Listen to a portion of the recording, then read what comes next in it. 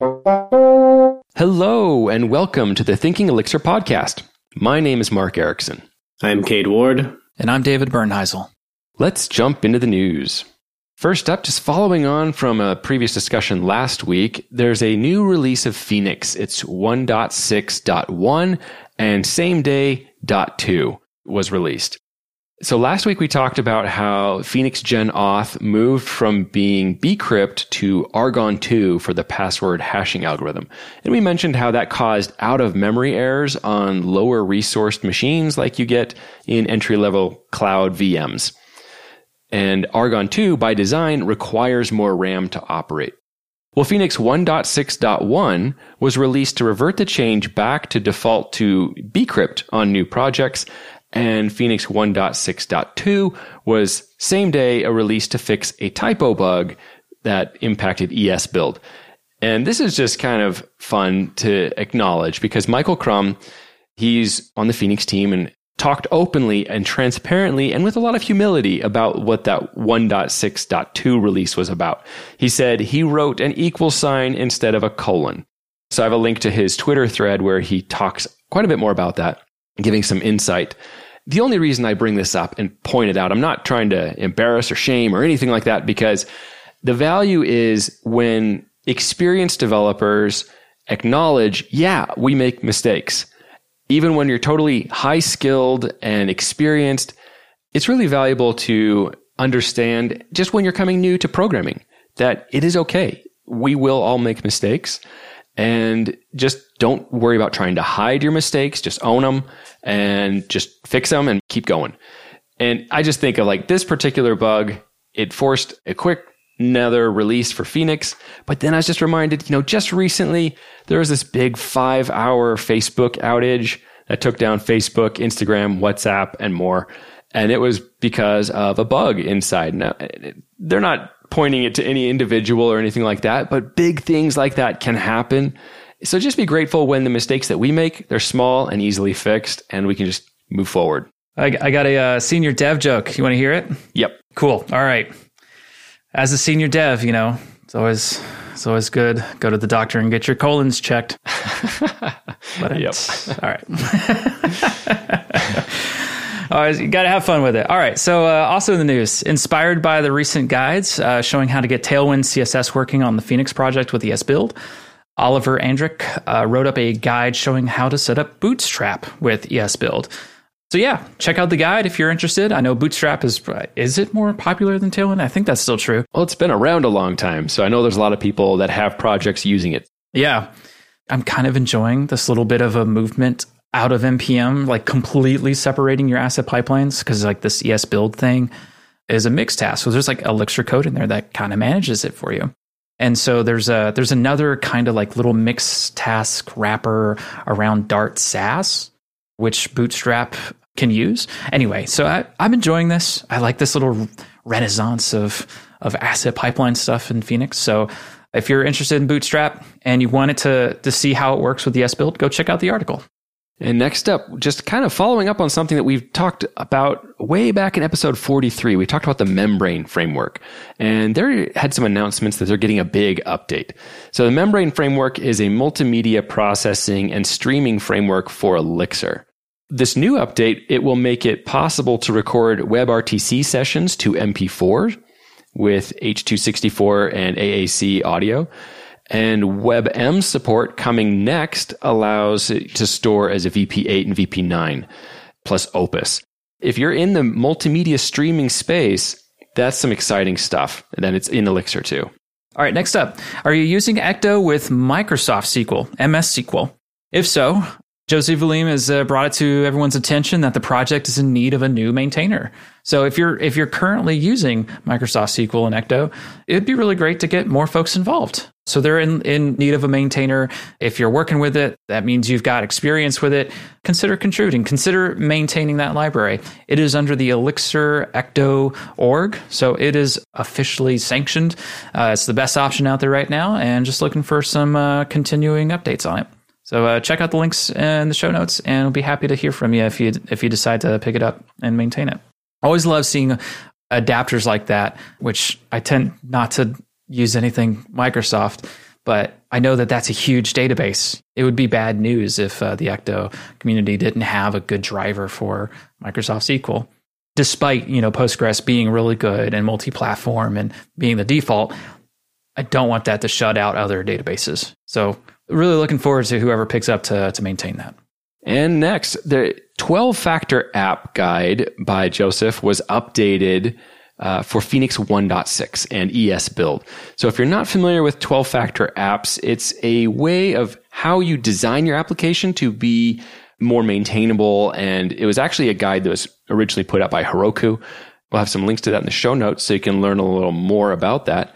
But I was first introduced to it from a friend who is operations focused about deployment and just the whole network operations. And 12-factor was a big deal for them because it makes their job easier. So if you're interested in having good build processes for Elixir and everything, it's definitely a good guide to check it out. Hey, I'm trying to remember what 12-factor actually means. And from what I remember, though, it's just like having your secrets in your environment. That's what I've taken away from that. Is that basically what it is? That is one of the things, yes. That's one of the factors of the 12 factors? Yes. All right, I got to learn the other 11 factors. Also, a new library for Phoenix about handling compression. This is put out by Howlith, who is on the observability working group, by the way. Wonderful and fantastic contributor. I love seeing stuff that he makes. Anyway, this is called Phoenix Bakery. And the short version of what this is that it's better compression for your Phoenix assets.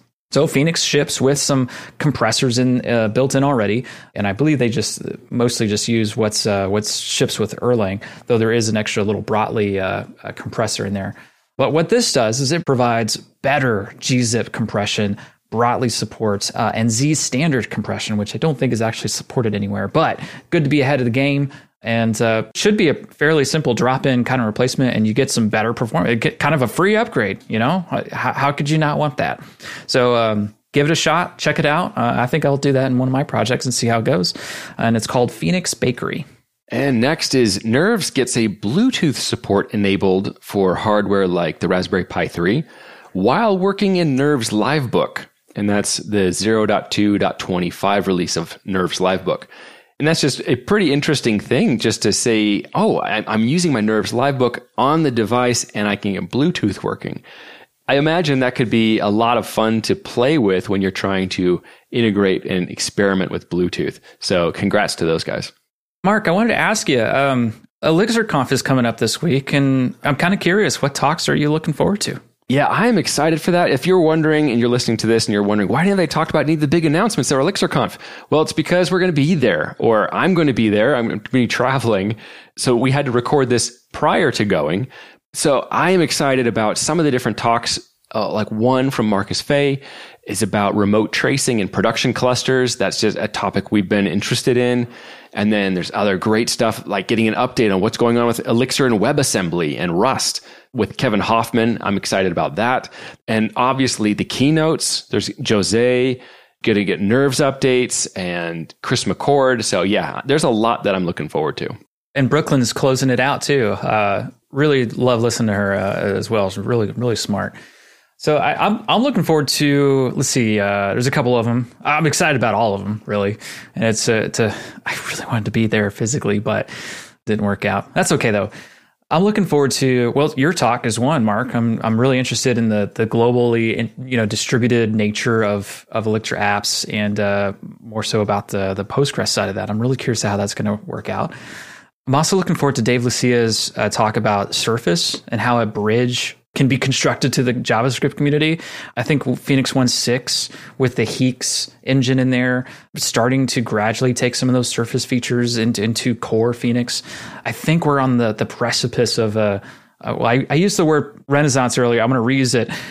I think we're going to get another renaissance of templating engines with Phoenix, and LiveView being a big pusher of that. So really excited about that. And then last one to highlight is Isaac Yanamoto's Zig Loves Elixir. And I'm a fan of Rust and Rustler. I don't do enough low-level programming. I really want to. But I've been really impressed with Zig's and Ziggler, the ability to tie together the two systems so seamlessly. You can write Zig in your Elixir files, and it'll compile like cross-platform.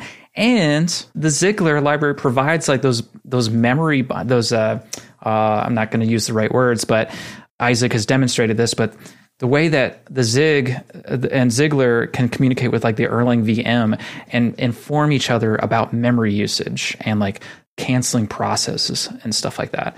That's some next level integration stuff there. So really looking forward to that and seeing what kind of improvements that's going to help the Elixir and Zig community. This is a mutually beneficial relationship, I think, can really take it to the next level. So really looking forward to that and seeing what Isaac's got to say. Yeah, and I know that we'll have a lot more to talk about with the ElixirConf after it's over and after we've experienced it. So we look forward to having more to discuss there. And that's it for the news. Today we're being joined by our special guest, Dominic Letts. Dominic, welcome to the show. Hey there. Thank you so much for having me. Well, this is going to be a fun topic because I know when people think about doing mobile development, right, they're thinking, well, I've got my Elixir backend over there. I want to go native because I want the best possible experience. So I'm going to go native on my front end. Maybe I've got Android. So maybe I'm using React Native. Maybe I'm using an Android Studio, writing it directly and doing mobile development that way, where my mobile app is talking to a faraway Elixir server. And we are talking about mobile development, but that is not what we're talking about here. We're talking about something really different and special, which is that you're actually running Elixir on the mobile device. Is that right? That's exactly right. Yeah. So this is, I understand this is very different from what many people expect there. But at our company, we're working on this kind of decentralized technology. Web3 is like the term often used. And that means we're not using a server that is hosted in some data center, but we're trying to do like nearly everything on the client side. And for us, that meant we needed to bring the whole software stack to the client. And we had all of that written already in Elixir. So that was like the natural step. We just had to bring Live View over to the Android phone and make Erlang run inside like an APK. But you get like the full application there. This is so crazy and cool. I think it's awesome. I want to really dig into this and kind of understand how this works, maybe get some tips and resources that you can share. But before we jump into all of that, maybe you can tell us a little bit more about yourself. Like, where do you live and what kind of work are you doing? Yeah, sure. I'm Dominic Letts. I'm CTO of Diode.io and a co-founder of that company as well. I'm living in Berlin, Germany, and we are a fully remote company. We actually started with this idea when me and my co-founder were still in Taiwan. I spent 7 years there. This is actually where I was first exposed to Erlang and then converted from Erlang to Elixir. So that was the upgrade. So I got I think 9 years of Elixir and Erlang experience now at this point. And so from there, when we had this idea about making decentralized technology, we really thought like Elixir is the way to go. It's so awesome in like doing mesh networking, peer-to-peer communication, end-to-end encryption. All of that just is a perfect fit for Erlang and the Elixir world. And so we stuck to that. And went on and went on and went on. And at some point we realized like customers want applications that run everywhere with them, right? They want them on the desktop. They want them not only on the command line. They also want them on the mobile phone. And so we kind of developed into the state and the need where we are. So that's really short about me.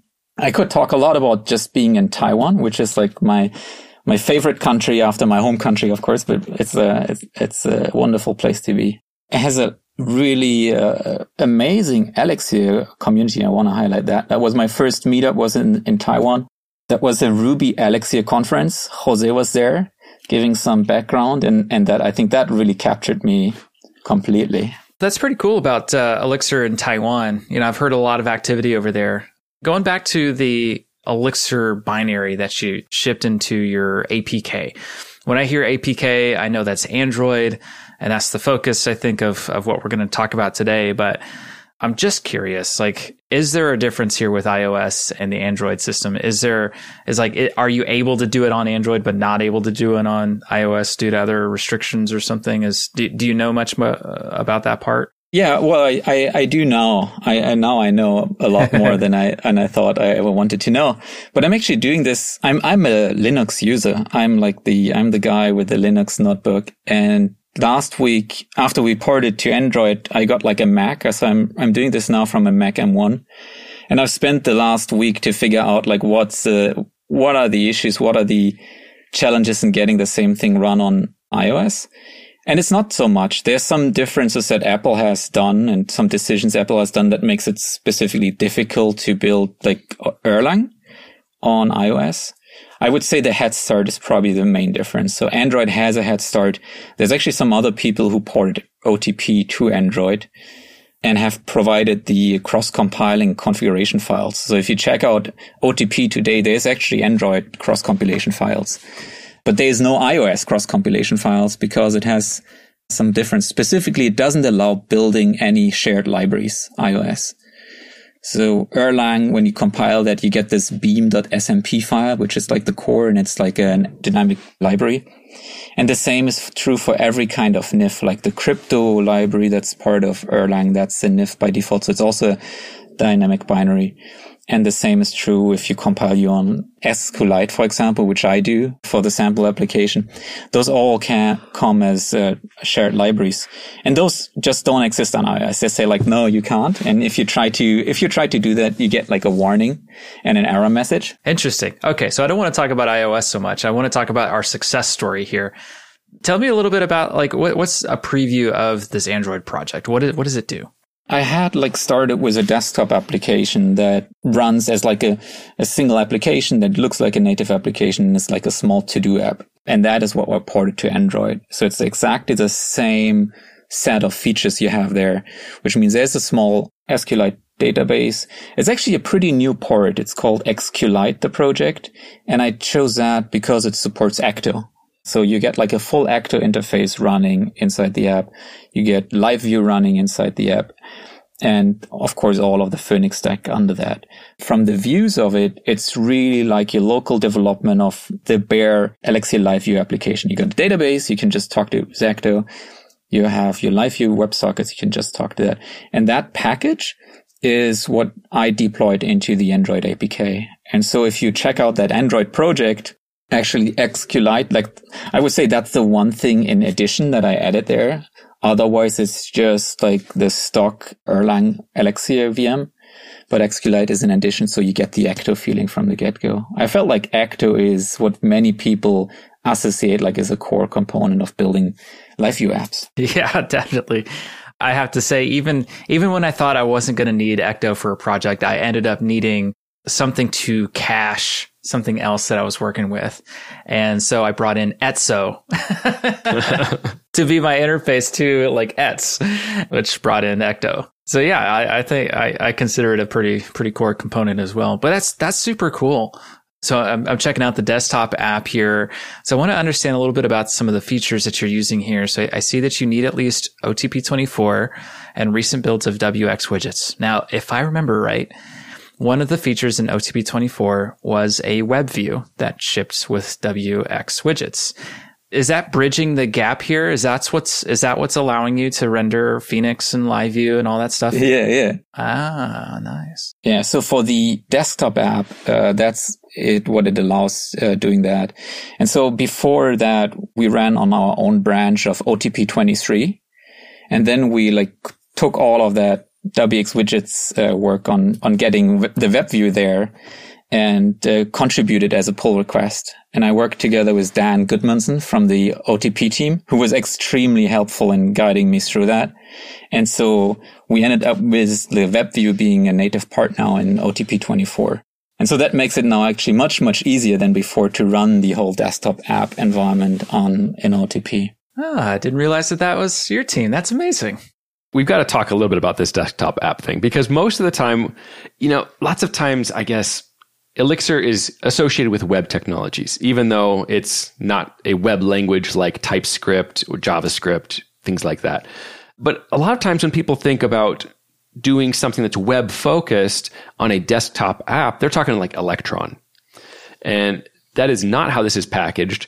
It does not have all of the weird baggage that people don't like about Electron apps. So I just think it's really interesting. Like if you've ever thought of, I'd like to create a desktop app to do this because then I can have more native desktop access to resources on the computer and do interesting things like that. To run Elixir that way is really intriguing for me. So I'm just curious, was that just an experiment, or did that go actually into a product? And did you think it was successful? This has been really organically for us being, as I said, developed. As our company grew and we started with just having a backend, and we had like tons of application logic, and we needed to ship it to clients. Because of my Erlang history, I was aware of this project called Wings 3D. And I don't know if you guys have heard of that. It's a desktop application. It's made by Dan Gudmundsson. I mentioned him earlier. He is actually the one person who's probably the main driver behind the whole WX widgets implementation inside Erlang OTP. And as his, I don't know, side project or the other 24 hours that he takes from somewhere, he's maintaining Wings 3D. And that is a fully native desktop application that actually is a 3D modeler using OpenGL, but it's actually an Erlang. It's an Erlang application. And so he did solve the problem to package an Erlang application, I would say, the very first time. So I knew it's possible, and I was always amazed by him doing that. And the only unfortunate thing was that he did not put it into a library or into a package to make it easily repeatable. And so I basically learned from him and knew it was possible. And then we started incrementing into that and looking like, how can we make this possible with an Elixir app? The difference there, I think, was that I really didn't like the way of going with a native UI, like native components, and like everything looks a bit like a Windows UI. We didn't plan to make a modeler, but a communication app. So I had much more something Electron-like from the look and feel in my head. Yeah, where you're dealing with styles, CSS styles. Exactly. And you want to be, it should be the same across the platforms, and you want to have full control, and it should be a modern app. And I was really in love, and I'm still really in love with LiveView. And so I wanted to use LiveView to make the desktop app. And, that's what we ended up doing. So, in the beginning, it was an experiment. And then when it worked and like it was actually running, we were kind of amazed. And this actually works and we can ship it. And it's not too big. I think it's like 20 megabyte for the app. So, I mean, as you asked like, was it successful and does it work? Like you can go to our website and download the app for Windows, Linux, macOS today. Technically, I think there's no issues in getting that to run. There's a lot of feedback I think you can give me in terms of like the UI and the layout and all of that. But I think there's many people out there who can make much better UIs and CSS design decisions than I can do. That's an interesting intersection of skills, right? Like I think that by building in WX widgets in the web view there, you're opening up a pathway for normally web-oriented developers to expand into the desktop, which is pretty cool. If I think about the other direction for a second from desktop developers going into web, I think of another project, which is Scenic UI. I'm curious if you've had any experience with Scenic UI, if you considered that. This also has native bindings and it's OpenGL driven on platforms, but it's from like a purely graphic standpoint. And so there is no quote native controls like text boxes or something like that. It re-implements that stuff, but in OpenGL. And so it looks consistent across all the platforms, from my experience anyway. Did you have any experience with Scenic UI? Have you played with that at all? I played around with it just a little, not more than the sample applications. Scenic had, like, as you mentioned, it has like a different goal in delivering like a lot of games, obviously, but also like applications where you have pixel perfect control. And I was in like the tunnel of how do I get LiveView running? And so my focus was, I have all this application logic here. How can I get it as a native app? And I want to keep using like the LiveView way of having my HTML, having that rendered and reuse that cross-platform. I think there's like a really interesting part in terms of is there a synergy in packaging, for example? That's something that I really was wondering recently, because our goal was always to get like native packages. So like in Android, it's an APK, right? It's not something site loaded or anything. It's like it's a true APK. You can put it on the Google Play Store and it's like you get the app. Same with Windows. It's a .exe installer. On macOS, it's a DMG. On Linux, it's more involved. Like it's a self-extracting. It's not a Debian package at the moment. But this is the way we wanted to go. And I think this is something that's also interesting to Scenic, and maybe that's something we could work together, or we could at least leverage each other in either way, for sure. unfortunately, I think on that side of packaging, the community is not yet so far. We have done a lot of like manual editing there, and I have not yet turned all of that into a library to easily reuse that. So just the packaging part of that. First, I think it's incredibly interesting to say that we want to run Elixir locally as a client-side application. I'm just curious as to if you think it fits really well solving any particular types of problems that someone might have and say, this is a good solution for me. Like, what are you doing that you thought was unique and interesting that you thought running it on the person's computer is better than them using a live view interface when it's hosted somewhere else? As I said, that's probably really connected to what we do. So we're part of this Web3 movement, the idea of a decentralized web, eventually where we don't end up with these monopolies like Facebook and Google owning all the internet. As long as you have these big server farms and they belong to a few companies, of course, you can just talk to the server. But if you really want to get away from that and more to a decentralized web where artists and individuals and organizations don't rely on centralized server farms, then you need more logic on the clients and you need direct end-to-end communication on these clients. So for that, I think really it is a perfect fit. It's an awesome fit because you get all of this communication, all of this putting together easily networks and network protocols. You get that with Erlang. So it's a perfect fit. But I even think for a desktop application, there are some aspects that people outside that decentralized approach just maybe don't see or not immediately recognize. Like one thing that I really like is this, let it crash mentality. If you write a desktop app with Elixir, that means there can be one part of it wrong. Like you have a bug in it, but it doesn't crash the app. Maybe a window closes, maybe it just reloads quickly, but the app is still running and come back to the user. Like I had in the previous life, so to say, like having Adobe Photoshop close on you and your project is gone is just so terrible. You never want to have that happening. So having the Erlang VM running that and having let it crash is just amazing and making it so much easier to develop that. Oh, one more that I want to add there, the auto update. I don't know how far that will work with Android and iOS, not because technologically, but because of their policies around updating around the stores. But on desktop, if you deploy on desktop, it's really easy to reload new .beam files. So you don't have to make new installers. You just say like there's a spot somewhere on a server or on some like maybe GitHub releases. You go there, you fetch the new .beam files, and you have like the updated new version, totally seamless. Interesting. How does that differ from hot code reload? Or is that hot code reload?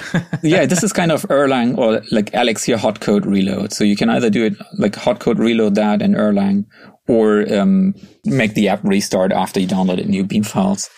But it's different from like Windows applications where you need to get a new signature on your exe file that is then approved, and then you ship a new installer and they download that and double click that. It's much easier because it's kind of an built-in benefit of Erlang. So I feel like I experienced that. I took you up on your offer and I downloaded the Drive project to see what it looks like. It's super fast. But when I first was using it, I could tell it was live view because I've used live view, right? It has the little loader on the top when you switch from view to view and the little spinner on the side. But then all of a sudden it reloaded. Like maybe it upgraded in the background and that the loader's gone now. Like it's completely flawed. Like there's no indication whatsoever that's live view anymore. Like, and it just looks like a regular Electron app. It is super zippy and fast. So it's very impressive. Yeah, we just removed that in a recent update because we got the feedback that it feels slow. Like this is a psychological thing. It feels slow if the loader is visible. So we removed it. Yeah. And now people say it's fast. Like there's no chance. It's the same speed. Yeah. That's funny. I remember doing that on some of my web apps too. Yeah. The easy tutorial is just to put in like top bar or something like that, but it reacts immediately. And that's the psychological thing. So in my web apps, I actually put in it's like 250 millisecond delay or something like that. Some sort of delay before top bar will kick in. Yeah, that's a good idea. So I try to keep that in mind. I thought you were about to say you just make your pages take a minimum of 250 milliseconds to load so that the loader is true. I mean, that's one benefit of if you deploy this as a desktop app, you never get the latency issue, right? Because your server is there where the client is. So you have always snappy feedback. It's all up to you. You know, the Android part here is really interesting. So I do want to get to that. All right. One thing about desktop application, and I guess Android applications too, or any mobile, especially mobile now that I think of it, notifications. So it's not just that the app works, you know, but when you minimize it and you're in a chat application or something like that, especially mobile platforms, they'll depower the app somehow, right? And it kind of runs in background mode. And I think other even desktop applications might do similar things. And so notifications is a way to bring it back into the focus of not the app itself, but some information to pull you back into the app.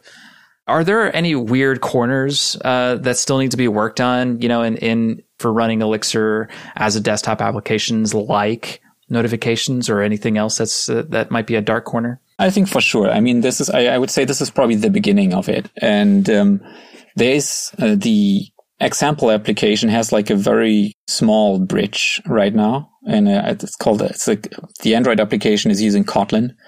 That's my first Kotlin project also. So don't be too critical of it. So there's a Kotlin bridge that talks to the Elixir backend and then translates basically WX widgets calls that are being made in the Android Elixir app.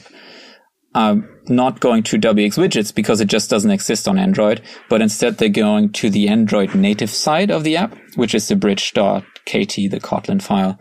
And from there, you have access to all things that are actually native to Android. And so we're extending that with more and more features to actually tap into the real native Android look and feel and behaviors. But notifications, there's two of them. So one is like the notifications from inside the app, like the app is actually still running, doing something, and then wants to show up a notification. So that is actually pretty straightforward because we just need that binding in the bridge file, and then that can go out. And WX Widgets has like an understanding of notifications already, so it's going to be transparent and not supported in the current sample. But either you edit this as yourself, or we will add that for sure because we're going to need it. And the other type of notifications are those server-based notifications. So the app is not running at all anymore, but now you get like a WhatsApp message. Then that is going through an Apple server. And then that Apple server talks back to your iOS phone, or in the Android case, it goes to a Google server, and that talks back to your Google phone. And for that, they have a gateway, and you need a server that is actually running and then informing their gateway, and then that talks to your phone. So that's something that you need in a service. But then that is more, I would say, traditional server tech. I haven't checked whether there's already an Elixir project doing that, tapping into these gateways, but I could imagine there might be already. Because you even need that for normal native applications. They need some server application then to tell the Google or Apple backend, hey, inform this client that there's something new. Gotcha. And when that notification comes in, it says there's a new chat or something. Exactly. Something happened. That is when they hit the notification or say view notification, it's actually a deep link into the app. And then that starts fresh and then goes right to what the notification's about. Got it. And in that case, it could be a URL. You know, just a full live view URL to like this thing was updated. Yeah, exactly. Like deep links are actually pretty easy because they are all also in live view. They are links, right? So it's that matches pretty well. This is fascinating stuff. Normally I would save this question for later, but is this the kind of thing that you are looking for people to help out with? Like you're talking about the bridge, Kotlin integration. Is there opportunities for people to say, wow, this is really fascinating. I would love to be able to contribute and help push this forward. Are you open to that? Where's the right place to go for doing that? Yeah, for sure. We are open to that. We have created like a Elixir project around that, a GitHub project called Elixir Desktop. And so the Android app, the desktop library, all the pieces that we have taken out of our proprietary app, we try to put as much as possible of that into like an open source space. And so that whole thing, including the example app, is something that we would be very happy to take contributions. So right now, I think we are the one company driving that, and we're happy to keep doing that. Like for us, this is a marathon. So we're not going to go very fast, but we're going to improve steadily as we need it for our app. But if there's other companies or individuals who are just interested in doing that, like we are very happy to work together. Definitely. Just for myself, I would be so happy to see this become like a really valid and safe option to deploy desktop applications and make it, there's so much you can make easier still. So coming back to this Android focus, what is the development experience like? Because, normally if I'm doing native Android development, I'm doing it in Android Studio and I'm often running it in an emulator. So are you running in an emulator? How does it work? Because it's live view, it's like you don't have to be necessarily. So what is that like? You can do either or. So when you run from the Android Studio, you just press run from the emulator and then it pops up in the emulator. You can also plug in your phone. Actually, that's what I did first. I just plugged in my phone and got it running there. And you can do that if the emulator is too slow for you, for example, and then it shows up on your phone and you develop it there. My experience has been, I have not been touching the Android app, the Android bridge code a lot, not at all. After it was running, it's there, you have it. The only things you probably want to do when you start out is you change the icon and the splash icon and the background color of the app. Like that, these are kind of native aspects of the packaging and the company name, the publisher name. But once you have done that, which you do one time, you focus on the application logic. And the fastest way or the most efficient way I found to do that is just to open your actual Alexia application in Visual Studio Code and just run that as an Alexia app. And then you see that in a browser, you can see that just as a normal desktop app and interact with it directly. Or just open it in a browser and interact with it directly. In Chrome, you can just say, give me the mobile view. It will show you the mobile view of that. And that's exactly what you get then on the phone. You iterate really quick, build the app, and then when you're happy, you deploy that to the Android APK. So the sample app is really, if you look into that, it's just an Android shell, I would say. And then inside there is a small script, a pre-built script. So when you build with Android Studio, it actually checks out the desktop app, the whole repo of the desktop app. So there's no change in the desktop app itself. Builds a release out of that, puts that release into a zip file and makes that a part of the assets of the Android app. So we take all the Beam files, all the JavaScript, all the PNGs, like everything you do, you have in a mixed release, apart from the native binaries. We don't need those. We don't need Beam. We don't need .so files and all of that. So all the stuff that is part of your application puts it into the assets, and then that launches like the Android shell around it that takes the app.zip, extracts all of that and runs it. Let me just unpack that for a second. So like 5-ish years ago or so, I went to a bunch of meetups about native scripts, about React native, about Vue native, all these native bindings of traditionally front-end technologies trying to be the one language for building your mobile applications. And I remember a common thread between them all was that developers wanted a single code base to build their web application and their mobile application. Okay, so that was the thread I remember. I don't think that we've gotten there yet. 5 years later, I think we've gotten a lot closer to that, but not being a mobile developer myself, I don't really know what the gaps are at this point anymore. Maybe we've generally given up on that idea because they are quite different. I just want to rethink about what you said. So this Android application currently goes and pulls your desktop application down, and it's just a shell over your desktop application. So that's implying to me that you've got your CSS that is reactive to the viewport size and resizes appropriately, right? Just like you would do, if you were on a phone with your normal website. Here's your sensationalist headline here. Did Erlang and Elixir just bridge that gap, one code base for your desktop and mobile applications? Is that what we're doing here? Did we just do that?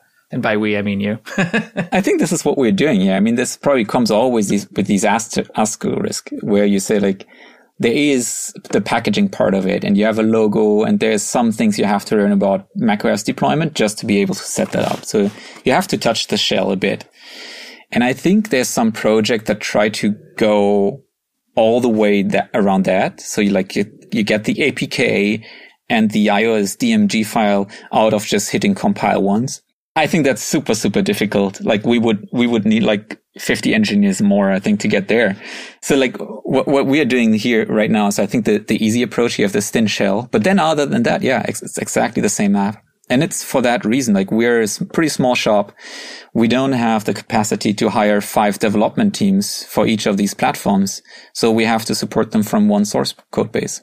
So I think that's a good point to kind of set some expectations for anyone who's coming to look at this project.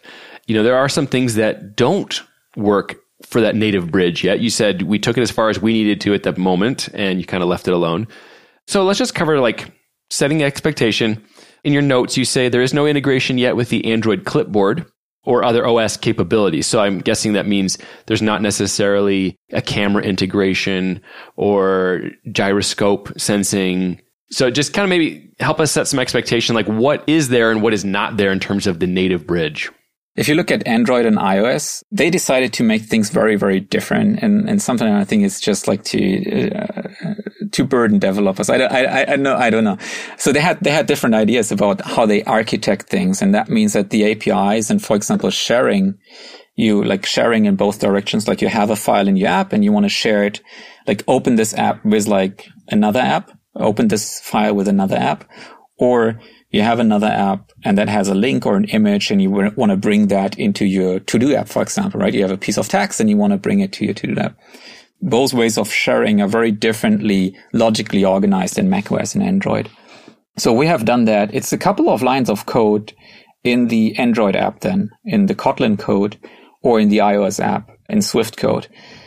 And that's like the part that's really hard. If you want to bring that to one language, it's really hard to align just because the concepts in iOS and Android are so different. So that's something that we right now just do manually for our internal app, and that you would have to do for your app as well. And I haven't really found like a good way to generalize them. That would be the perfect world where we can generalize them and then say, this feature is just there. But often you have to define these interactions, like what type of file is that and what type of interaction you want to trigger with that. And so that's something that you have to say like in the Android language or in the iOS language. And so that's something you have to fill in yourself. And then you have to Google like, how do I do that in iOS? That's probably one of the aspects that stays there. And then there's some aspects that are pretty general that you mentioned, like the gyroscope or the camera. Like I feel that there's some things that are pretty general where I expect those will just be added as we go and as we need them. Right now, we didn't need them, so I didn't add them. But as we go, those can just be added. It's actually pretty easy in the source code of the Kotlin bridge. You basically see like there's WX widgets calls coming in. And then right now, everything is like a fallback to say, yeah, just say okay and don't do anything. And then you want to override them with like actually fetch some data from here or fetch some data from there. All right, so just to link it to our Brexit episode here about Kotlin. Yeah, see, polyglots win. See, this is where polyglots win. This is a good thing. Also to temper the sensationalist headline here that we win and Elixir is mobile now. Yeah, there's still lots of gaps. And so just want to echo here that, yeah, like any community participation here and effort into making this a good experience is going to be, you know, really good for the Elixir community and shows that we're up there when it comes to like capabilities. You know, I don't think we're at the bottom of the list, you know, of like niche languages that can't do anything but be a niche language. That's not us anymore. I think we left that image, you know, a long time ago. And I think in some folks' minds, that image just hasn't shaken off. And the opposite direction is just as true, right? React Native in my mind is still 5 years old. It's not whatever it is today, which is probably a whole lot better than what it was 5 years ago. I think this is really incredible. And I'm really appreciative of the work here because I've always wanted to dabble in desktop application development and mobile application development. I don't want the whole burden of learning an entirely new language and that being my only option. And so just to say it again, you know, this is where polyglots can win and inform each other and work together. I think that's always going to be good news. So I love that you are playing with this and sharing it out in the open as a GitHub page because you're talking about like, this is what you guys are doing for your business. You're not a huge team. You're not massive resources, and you're making the effort to extract some of this stuff into something that can be public. So I think that's really awesome. I applaud that.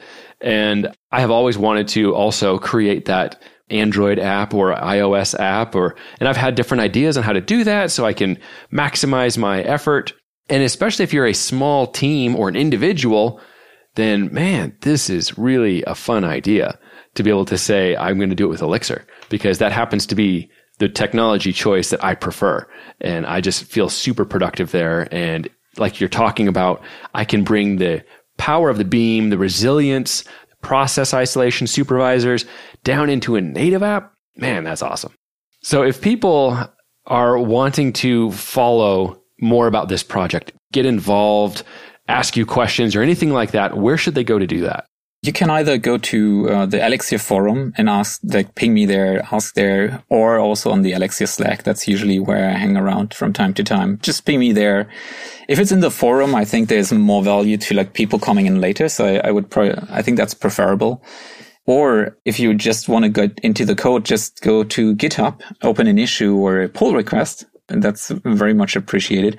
And we can just discuss there. Especially if you have mobile development background already. Maybe you work with React Native. Maybe you work with across the different platforms and you have this, it's very clear cut for you how things should be abstracted. Please come and suggest. Great. We will have links to all that in the show notes. We'll make sure to include a link to your Elixir forum identity so people can contact you there. But that's all the time we have for today. Thank you for listening. We hope you'll join us next time on Thinking Elixir.